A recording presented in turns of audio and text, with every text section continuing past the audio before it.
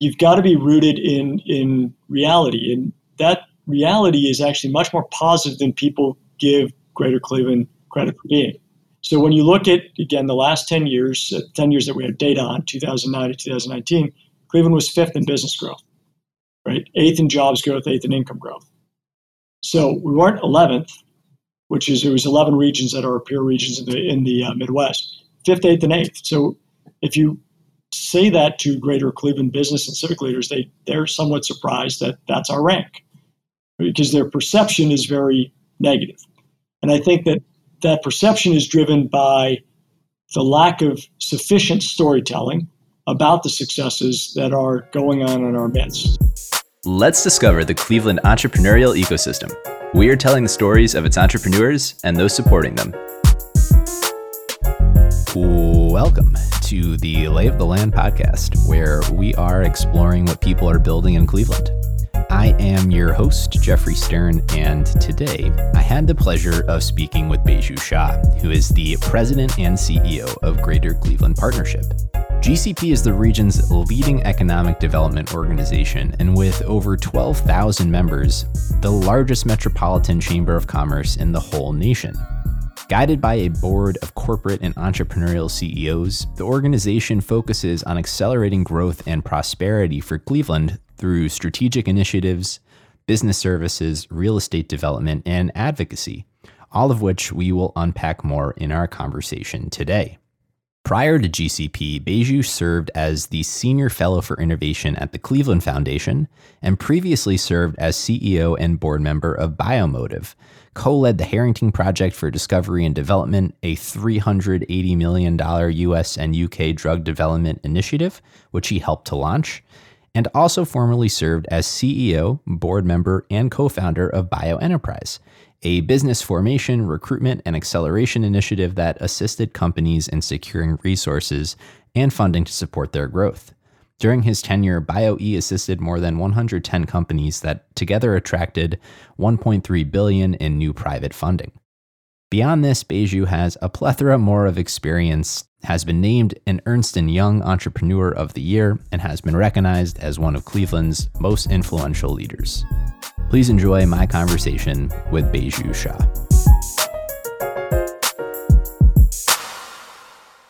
When I take a look, I guess, at the arc of your own career as an outside observer, which I am, it appears to me that the thread that ties it together is Cleveland. And so I'd love to, pull on that thread and maybe start our conversation here, hearing a little bit about, yourself, your history, your path to GCP, Sure. And about, why you have chosen to focus and double down so explicitly on impact in Cleveland. Yeah, so, it starts because I'm a Clevelander by birth. Clevelander through and through. This is my hometown. Spent some time away from my hometown for college, early career work, law school, but always had in my mind a desire to come back and to contribute in some way. Ill-defined, but always had a deep love of my community. And I think as a Clevelander, it's not only that it's something in the water, but once you leave Cleveland, you find yourself not only missing the community and its people, but constantly defending it in the face of skepticism from others, which I think, emboldens the passion that one has for the community. And certainly got me excited to boomerang back now, now 25 years ago. And as you reflect on now that 25-year period here in Cleveland, how is it that you came to be in the position that you're in with Greater Cleveland Partnerships, and paint the picture of your professional career? It's always serendipity in terms of how one ends up in different roles and positions. I had a mentor who early in my career gave me the guidance to follow opportunities that make sense in the moment, do them well, and new opportunities would emerge. So my background is, when I returned to Cleveland, I joined a consulting firm here in Cleveland because I enjoyed the work on the business side, wanted the training, but also because the consulting firm did a lot of work in the civic space and enabled me to have an opportunity to be involved early in my career in major civic transformation initiatives around education, around social services, around community development banking, and then eventually around economic development. While I was at that consulting firm, on the private side of the work, what I gravitated to was anything that had to do with business growth or business innovation.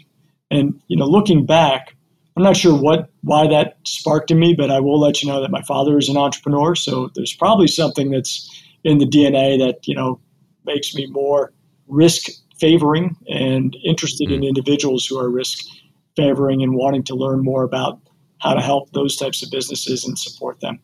From that consulting firm, one of our projects was to be heavily involved in Cleveland's economic development, economic transformation. This was over 20 years ago now, when we recognized in our community that in spite of significant efforts to move this community forward, starting back in the early 1980s, but perhaps dating even earlier than that, from an economic perspective, we were still lagging other peer regions around the Midwest and the Great Lakes, regions like ourselves that were trying to make the transition from the industrial economy to the knowledge economy.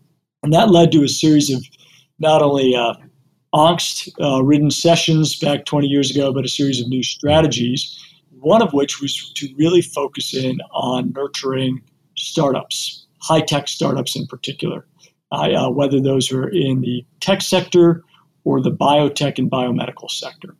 I ended up leaving my consulting firm, or the consulting firm, it's not mine, to lead the effort in this community to really build the biomedical ecosystem with an organization called BioEnterprise, a partnership of Cleveland Clinic, Case Western Reserve, University Hospitals. And our focus initially was really on identifying promising entrepreneurs and businesses in the Cleveland area, assisting them in their businesses principally through getting them ready for and then introduced to capital sources that were and still are largely outside the region. So in the healthcare space, that was principally in the Boston and Silicon Valley markets. And really being that bridge, because we had the ability to build relationships, almost like a boutique investment bank would be, to these funding sources, building that bridge from those funding sources to Cleveland. What we found back then is that successful cities that had really accelerated their amount of venture capital had a very simple strategy, which was go and ask the people with the money what they want to invest in, and then make it easy for them to find it in your hometown. Right? That's simple. Don't try to push stuff. Really just try to pull the money in by making it easy to sift through all of the startups that are out there to help them find the ones that fit their investment theses and serve it up to them. And that simple approach really allowed us to start to build a much stronger pipeline of capital, principally from the East Coast, a little bit from the West Coast, into Cleveland area businesses. Along with the biomedical work, because I'm a Clevelander through and through, I was passionate about many other things that Cleveland seemed to be lacking at the time that we needed to nurture and encourage. So got involved in starting some other civic initiatives around talent attraction, in particular college students, and try to bring college students into Cleveland for summer internships, summer exposure, and getting them convinced that this could be a great place to launch their professional careers. Immigrant talent, got involved in starting organizations that were focused on really expanding on Cleveland's wonderfully diverse ethnic heritage to welcome more immigrant families to this region, to help them establish. Immigrants, as you know, are highly entrepreneurial individuals themselves, having taken the risk of leaving everything they know and everyone they know to start careers and lives in a whole new land, and many other civic endeavors. That's how I started getting, better wired into the community, into everything that was going on. And fast forward many, many years of being involved in many civic enterprises and, entrepreneurial enterprises on the private side. And I find myself now as at this organization in a wonderful role that every day I feel privileged to be in. So tell us a little bit about GCP, about Greater Cleveland Partnerships. What is the organization? What is a little bit of the history? And we'll get into kind of your focus today with the All In Plan and some of the other initiatives that you're thinking about working through. But just kind of set the stage here for us. Sure. So the Greater Cleveland Partnership is the region's chamber of commerce. We have over 12,000 members, 1,000 of the largest organizations and companies in the region, all of whom you would recognize, a brand name, but also over 11,000 small businesses and entrepreneurs that are members of the Greater Cleveland Partnership. With over 12,000 members, we're not only the leading economic development organization in the region, but we're the largest metropolitan chamber of commerce in the entire country. Now, the history of this organization dates back all the way to, you can trace it all the way back to the 1840s. But really, I look at kind of 1893 as a watershed moment for what our organization has become. Because in the 1840s, the business leaders at that time, Cleveland was a growing city here in the Western Reserve region, if you will, of the country. They came together and they formed something called the Board of Trade in Cleveland. It was really principally to assist the businesses in their trade, as the name would confer. That Board of Trade, by the early 1890s, the business leadership of Cleveland recognized that the scope and focus of that Board of Trade was too narrow, that there were, at the same time as the businesses had their interests that they were trying to promote, there were many civic issues that needed business attention, whether those are issues around talent, infrastructure and growth at the time, taxes and finance policy, many of the same types of things that a Chamber of Commerce would focus on, our Chamber of Commerce would focus on today. So they disbanded the Board of Trade, they formed something called the Cleveland Chamber of Commerce, and the mission of that organization, and of course our organization today, remains explicitly focused on the civic system and the community as a whole. It's about accelerating the growth and prosperity of Greater Cleveland. It's not about any one business or one industrial sector the way that a trade group or trade association would be focused on. When you think about and focus on this concept of increasing the greater prosperity for Cleveland, one of the things that I think it's always really interesting is how do you measure that? What are the components of prosperity that matter? And how do you hold yourself accountable to this concept and how you define it, I guess? Yeah, so we define it. So first of all, our scope is Greater Cleveland. I define Greater Cleveland, in two different ways. On a very specific quantitative basis, it follows the metropolitan area. But then on a, where's our scope and where are we willing to use our influence and connections? It's to anywhere that anyone's got a Cleveland T-shirt in their closet. So we're not very specific about the geography because we think that, economies and regions operate across a much larger set of boundaries than just counties or cities, et cetera. We're the only organization that operates, that has the purview to operate at that type of scale and scope. And because of the leadership of the business community that's involved, it's always the CEOs of these companies that are directly involved on our board of directors or on our various committees. We have the gravitas to convene others, whether it's the public sector, the philanthropic sector, other civic partners, around areas of focus that support that mission of growth and prosperity. You asked me a question about how do we measure it. 3 overarching measures: business growth, jobs growth, income growth. So we want business growth, jobs growth, and income growth in our region here in Greater Cleveland to be at the top of the Great Lakes regions on a competitive basis. We feel like we have the potential, given all of the assets of our region, not only our businesses and our institutions, but our people, to be among the top performing regions in the Midwest, one of the great regions in the Great Lakes. When you think about maybe that unrealized potential, right? If ultimately you're working to unlock the potential in Cleveland, what do you see as the barriers to the city realizing what it could from that competitive landscape perspective? Yeah, so there's a couple things that we've outlined as what we think the region needs. The first is we need an aligned vision of where are we trying to get to as a region, not just in terms of metrics, but in terms of what are the priorities that we want to focus on to move us up the leaderboard.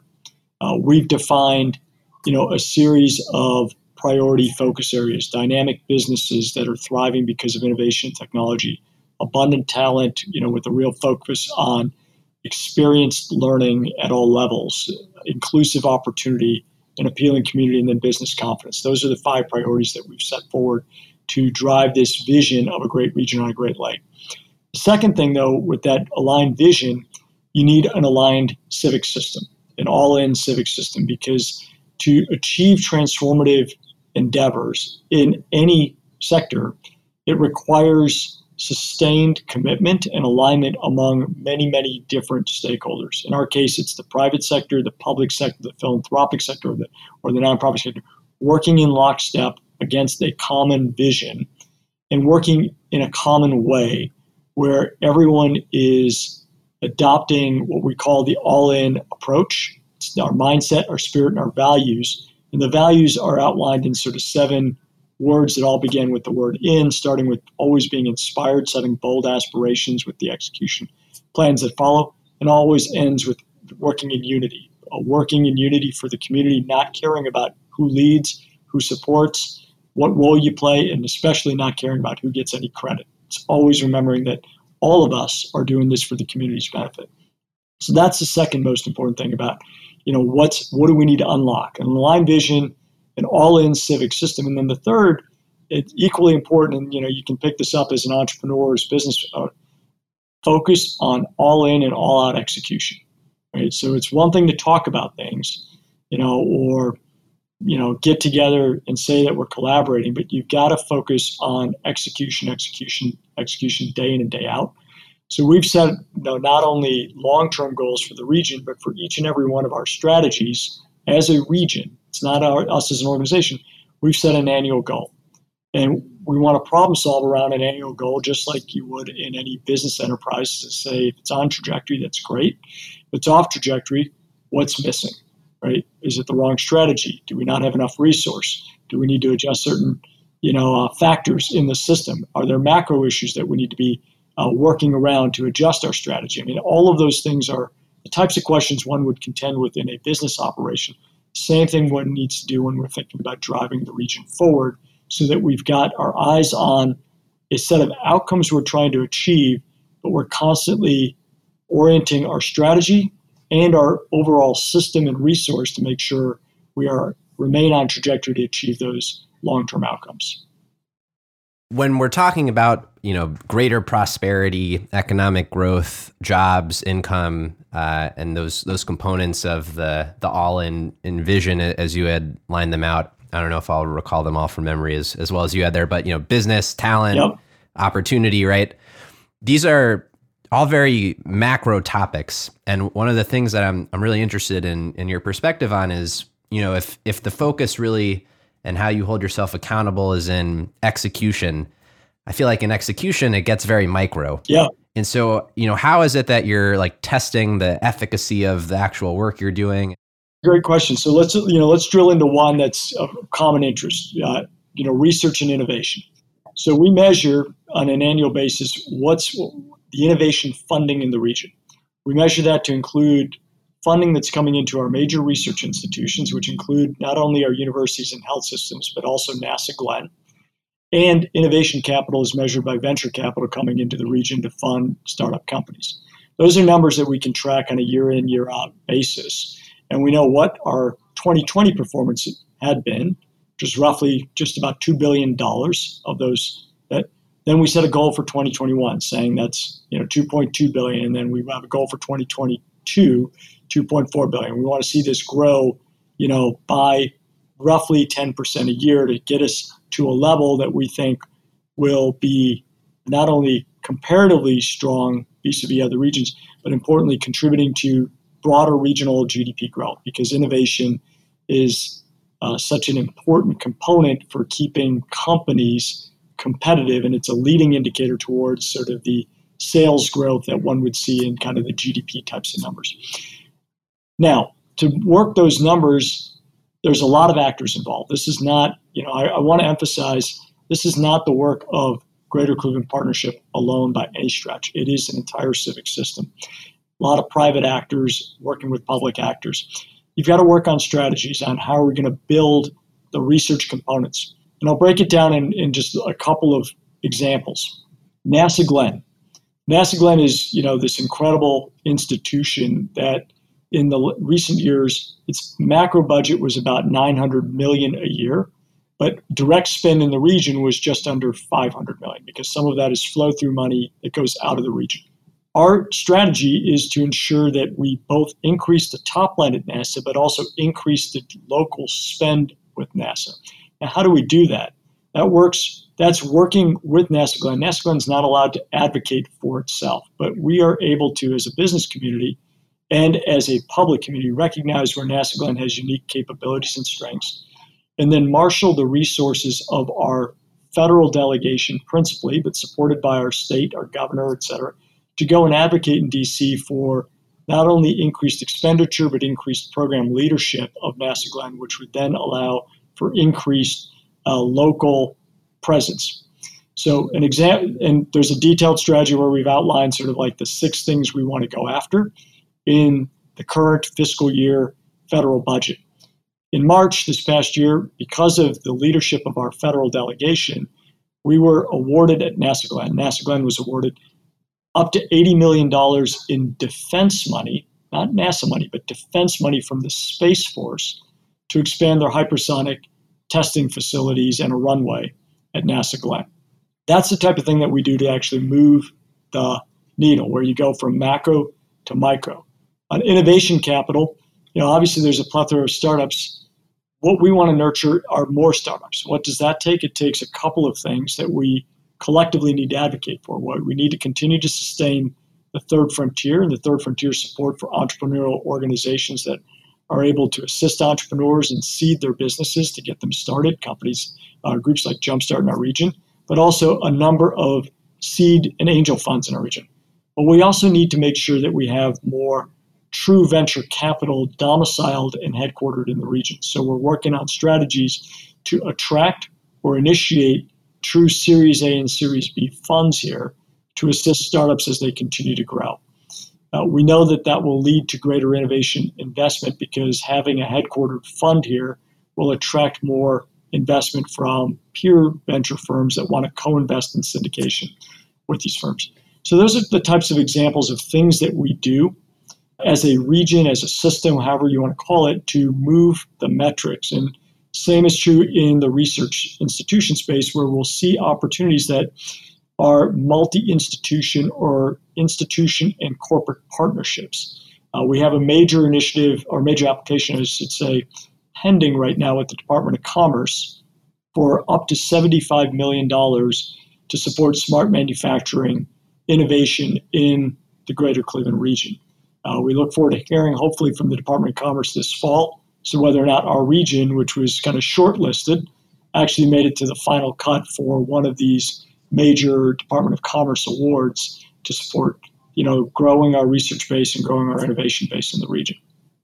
I want to ask about, and recognizing this may not fall squarely under the purview of GCP, but when you think about, we'll take that $2 billion example of the amount of capital invested over the last year in growing companies and startups and research institutions. And the goal for growth of 10% year over year. I'm curious, in a magic wand scenario, right? Should we be asking, how can we 10x that instead of 10% that, right? It's a great question, and it's a question of how fast can the trajectory change of any metric that we're measuring, right? So we're putting in place right now. I've been at the Greater Cleveland Partnership for just a little over a year now.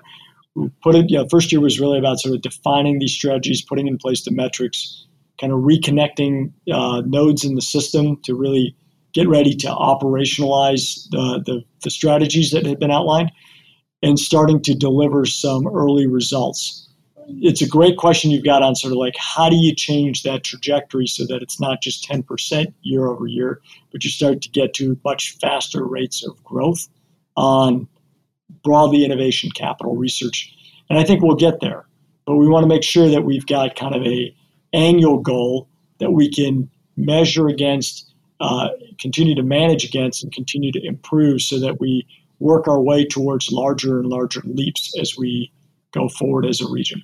I think a big piece of it for us, one of the things that I'm learning even more, it's something I've always believed It's where we started our conversation. Is so much of what's going on in this region is hidden under our noses. We talked about, businesses and startups and the plethora of companies that are out there, and how you can go on and on with this podcast, always discovering interesting stories. The same is true in large corporate innovation. We're largely unaware of the corporate innovation centers that are in our midst. And maybe even more importantly, they're unaware of each other, and they're unaware of what's going on in the research institutions. So we want to bring more visibility to what's happening so that people can start to connect across the landscape. In the last couple of weeks, I've been out to the Nestle Innovation Center, the Avient Innovation Center, Avery Dennison, all of which have innovation centers here. And they're just a handful of probably about 25 companies that have R&D functions in the region.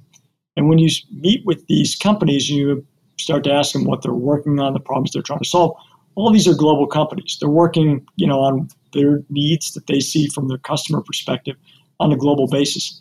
What they don't recognize, is they've got resources around the world, but they don't recognize that they might have some peers or even research institutions in our community that they can draw upon to help meet their needs, that they're working on similar types of material science problems, process improvement problems, other types of novel technologies. And there's peer-to-peer learning as well as the opportunity for collaboration in a pre-competitive sense among many of these companies. We're hoping that by bringing visibility to that these companies can then start to self-connect a little bit more and accelerate the pace by which we're increasing the innovation capacity in the region. No, I like you mentioned that in many ways was the founding insight for a lot of the work I am doing with this podcast. And, with that, I think one of the things that is interesting and challenging is, I think, creating the visibility of all these different stories is a tool to help facilitate the collaboration. But I think at the scale that you're working at, I'd love to understand, because I think it's almost like a societal narrative in Cleveland. People are working in silos. They're not fully aware necessarily of all the other things people are working on. How do you actually get people to collaborate and work together in a meaningful, material way? It's hard. The answer will be basic, but the execution is hard. It comes down to human connections. And the more human connections that we create throughout our region, I don't think there's a barrier to it. I think there's a lack of awareness of it and a lack of facilitation of it. When I was deep in the biomedical sector, I was always stunned at how people within just the biomedical sector were unaware of each other because they had worked within not just their silo of an organization or institution, but the silo of their space. They knew everybody in the neurology space globally, but they didn't know their neighbor that was working on orthopedics because there was just no intersection point, professionally or scientifically around sort of the work that they were doing. And yet they were right adjacent to each other and they didn't know. And there may or may not be merit in them knowing each other, but I think that there's probably power in it because I strongly believe in the power of the human interactions, human networks. Everyone's got relationships. Not everyone has knowledge that might help their peer organizations or networks, but everyone's got a relationship from their business career, their professional, background, their educational background, sometimes family members that could be useful, right? The more you understand what someone's looking for, I think in Cleveland are willing to share, to say, you're working on that issue? Let me connect you to someone who I think might be useful to you. But they need to actually come together to find each other. So it gets back to, I think it's fairly basic, but how you do it is you got to get people's attention to come out of their day-to-day and show up at a networking happy hour. And you got to make it interesting enough that they're going to do that. We have started to do this around interest groups, just like any other organization would be. We learned, for example, recently that a lot of our largest organizations in our community are grappling with sustainability requirements that are being, or standards that are being put forward by stakeholder groups, whether it's customer stakeholders, financial regulatory stakeholders, investors, et cetera.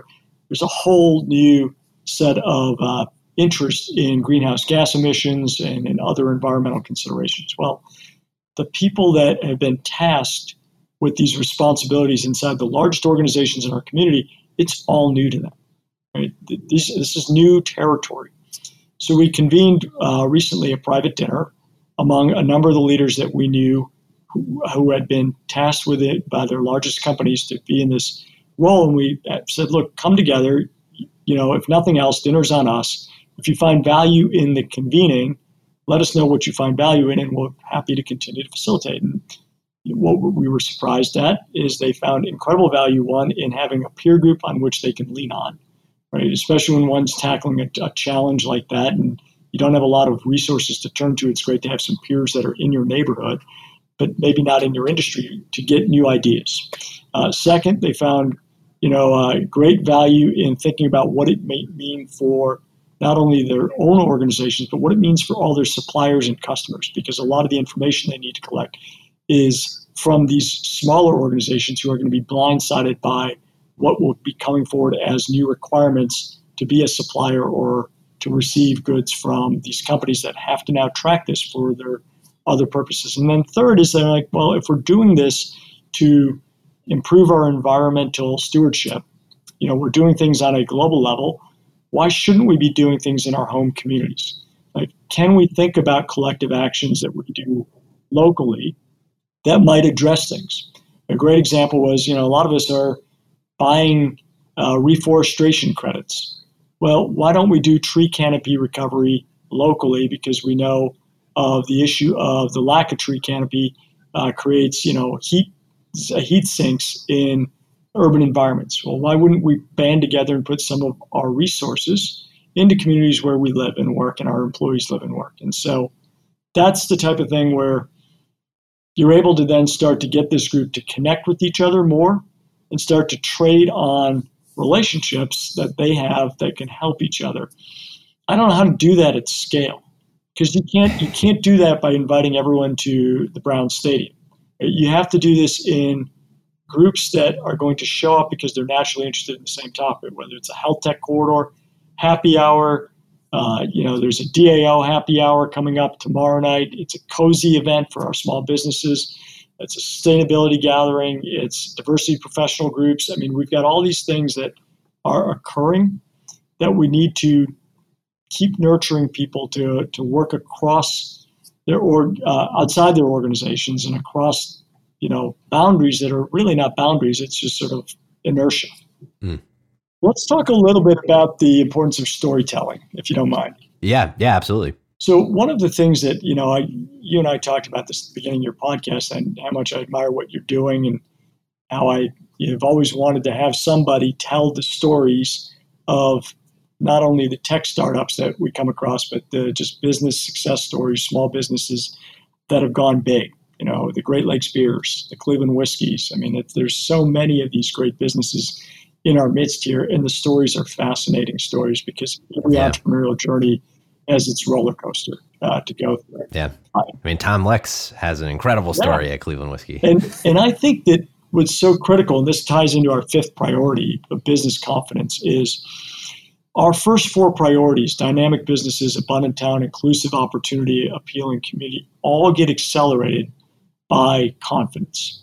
Right? Confidence is that feature that if the region's business leadership, civic leadership starts to express more confidence as Cleveland as a great place not only to live or visit, but Cleveland is a great place to work and build a business, they're going to start sharing that with others in their network, others that could be suppliers or customers, others that could be professional contacts or personal contacts, and that they're going to encourage those individuals to invest in Cleveland or to move to Cleveland. The way we get there is the storytelling. It is about the 21st century business success stories. And these could be companies that are historic, that are still globally leading their fields, like the Sherwin-Williams and the Parker-Hannifins and the Cleveland Cliffs, that are doing incredible things here in the 21st century, innovating, changing, and therefore still competing and leading. Or it could be the startup companies. But we have so many of these stories that I think it's critical that we find formats such as your podcast to get channels to get this information out there. And these are the types of things people want to know about. They want to know about what's going on. They want to know what is Cleveland whiskey? What's the story behind it? What was the story behind Great Lakes beer? What was the story behind Cleveland Kitchen and so many other things that are consumer facing. And so there's some familiarity, but also the things that aren't consumer facing and are growing like gangbusters. An MRI software, a Park Place Technologies, right? An Overdrive. That too few people recognize Overdrive was a Cleveland tech startup, is a Cleveland tech startup, is still growing here in Cleveland. So I think this is critical to Cleveland's success because when we express that confidence, we're going to attract investment, attract talent, which is going to accelerate our ability to really climb that leaderboard, in comparison to other Great Lakes regions. Well, I certainly share the sentiment and appreciate the work that you're doing. I think just at a much grander scale to coalesce and bring the folks together on what I think is really important for Cleveland. Yeah, it is. I mean, this is how we get our group back. We know we live in a great city. We have convinced ourselves it's a great place to live. It's a great place to visit, but it's also a great place to work and it's a great place to build businesses. And as people see more and more examples of it or hear about more examples of it, because it's all around us, I think that we will get that part of it. And then we really start thriving as a region. So we're excited about what you're doing and we want to contribute to that by sharing stories that we come across, through your channel and other channels out there. What I wanted to maybe double click on there is confidence and like how it's not necessarily a chicken and egg problem. Like what has to come first, us making the progress against those things that you are measuring, economic growth, jobs, income, to stand on that progress and be confident in how we are doing versus to just, embody that confidence that we need maybe to make that progress in the first place. How do you bridge those? First, it's sort of, you've got to be rooted in reality. And that reality is actually much more positive than people give Greater Cleveland credit for being. So when you look at, again, the last 10 years that we have data on, 2009 to 2019, Cleveland was 5th in business growth, right? 8th in jobs growth, 8th in income growth. So we weren't 11th, it was 11 regions that are our peer regions in the Midwest, 5th, 8th, and 8th. So if you say that to Greater Cleveland business and civic leaders, they're somewhat surprised that that's our rank because their perception is very negative. And I think that perception is driven by the lack of sufficient storytelling about the successes that are going on in our midst, right? There's a reason that these companies, large ones like Sherwin, Cleveland Cliffs, Parker, et cetera, Eaton, are growing and thriving here, as well as the many, many, many small companies. This is a little bit of the Cleveland sociological or psychological makeup issue.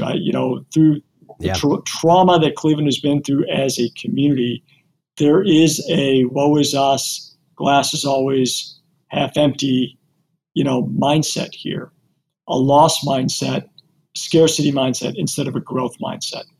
And what we want to demonstrate is when you look at the actual data and you hear the stories that really are things that people hang on to, if you hear enough of them, you start to shift that mindset to a growth mindset. And you start to recognize that it is happening all around you. It's much better than you're giving it credit for. It's not perfect by any stretch.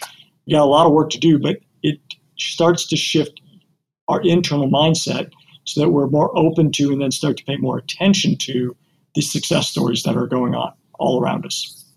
Yeah, it's really interesting, that framing of it, because I think anecdotally, just at a more personal level rather than at a macro level, my observation has been one that, as someone who's, not from Cleveland, but that Clevelanders really have this simultaneous pride and self-deprecation at the same time, dealing with this bar that, for the reasons you mentioned, is set quite low from an expectations, but that Cleveland is it's pleasantly surprising at a personal level. Like everyone is just kind of blown away by when they come and see and experience it.